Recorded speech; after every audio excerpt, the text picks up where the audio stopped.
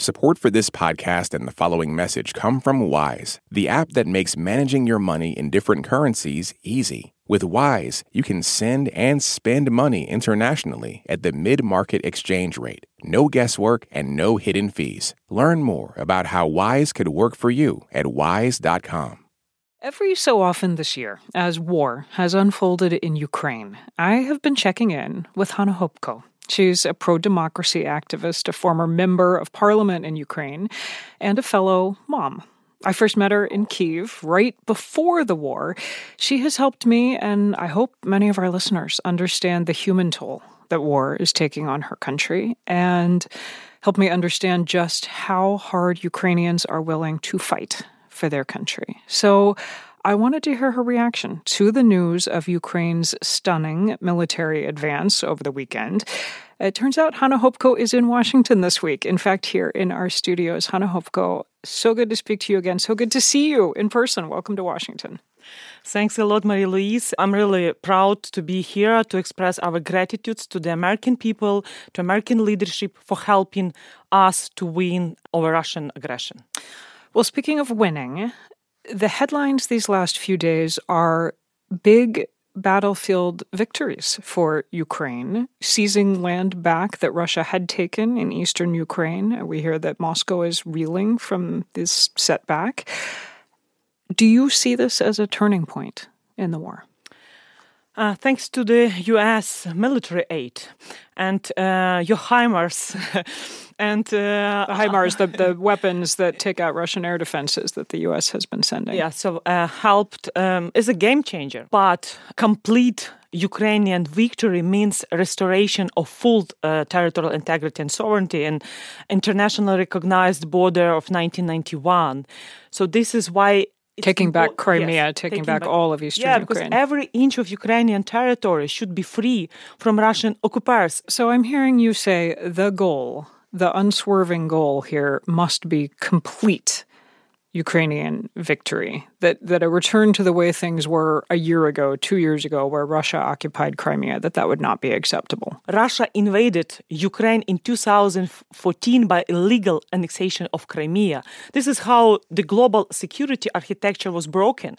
And Ukrainian victory means, of course, return back to Ukraine, Donbass and Crimea. But I'm asking because, as I'm sure you are hearing in Washington, and I've heard on your past visits in Washington, a lot of U.S. officials are skeptical that you're going to get Russia to pull out completely at this point, that Vladimir Putin will never do that, and that the U.S. and NATO allies say they very much want Ukraine to have a better hand when negotiations start, but that there's going to be a negotiation.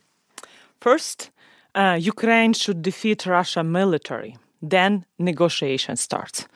Because we have to defeat totalitarianism in 21st century. It's key.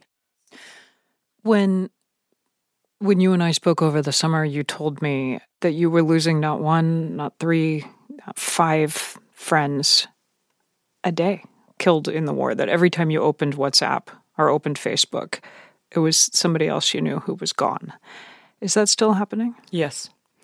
So this is another reason why we are asking about more weapons. It's so painful to see stories and funerals, and when best of the best, the brightest people of my country, of our nation, passing away by defending Ukraine's freedom. And I'm sure, and I'm full of optimism, that people there, with their empathy to Ukraine, with their support, so we will conduct public awareness campaign to explain why it's really important to continue supporting Ukraine in this Russian genocidal war against us, and to win together and not to allow devastation moving beyond our borders, and actually to prevent new wars.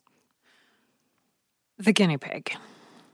A lot of people listening, I think, know and think of you as the guinea pig mom, a title that you have added this year.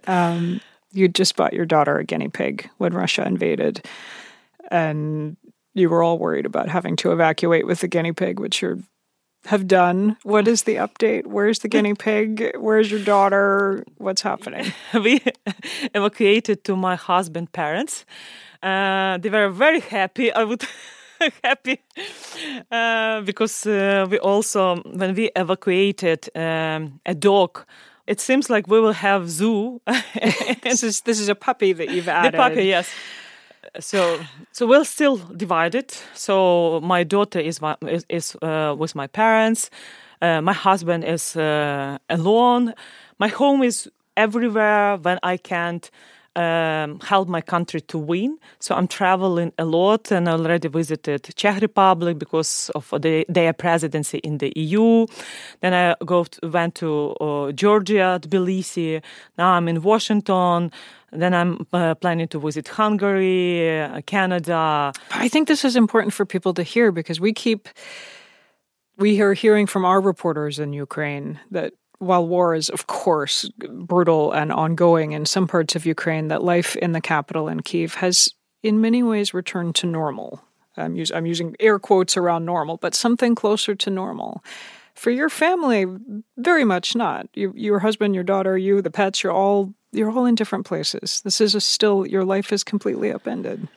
Yeah, but compared to people who lost their loved one, so we are suffering, of course, because for last 7 months, I've seen my daughter only 7 days. But I understand that contribution I could do for my country to win faster is even more important than now being together with my family. And because it's also part of our victory when my daughter and her husband in the future, in 20, 30 years period of time from now, will never face aggressive behavior from our neighbor. And Russia will never attack any sovereign independent states in the future. Hanna Hopko, thank you. Thank you, Marie-Louise, and thank you for your covering and visiting Ukraine. And Ukraine is always welcome, and you will see finally a guinea pig. I will look forward to it. That is activist and former member of parliament in Ukraine and the guinea pig mom, Hanna Hopko. Nice to see you. Thank you. Thank you.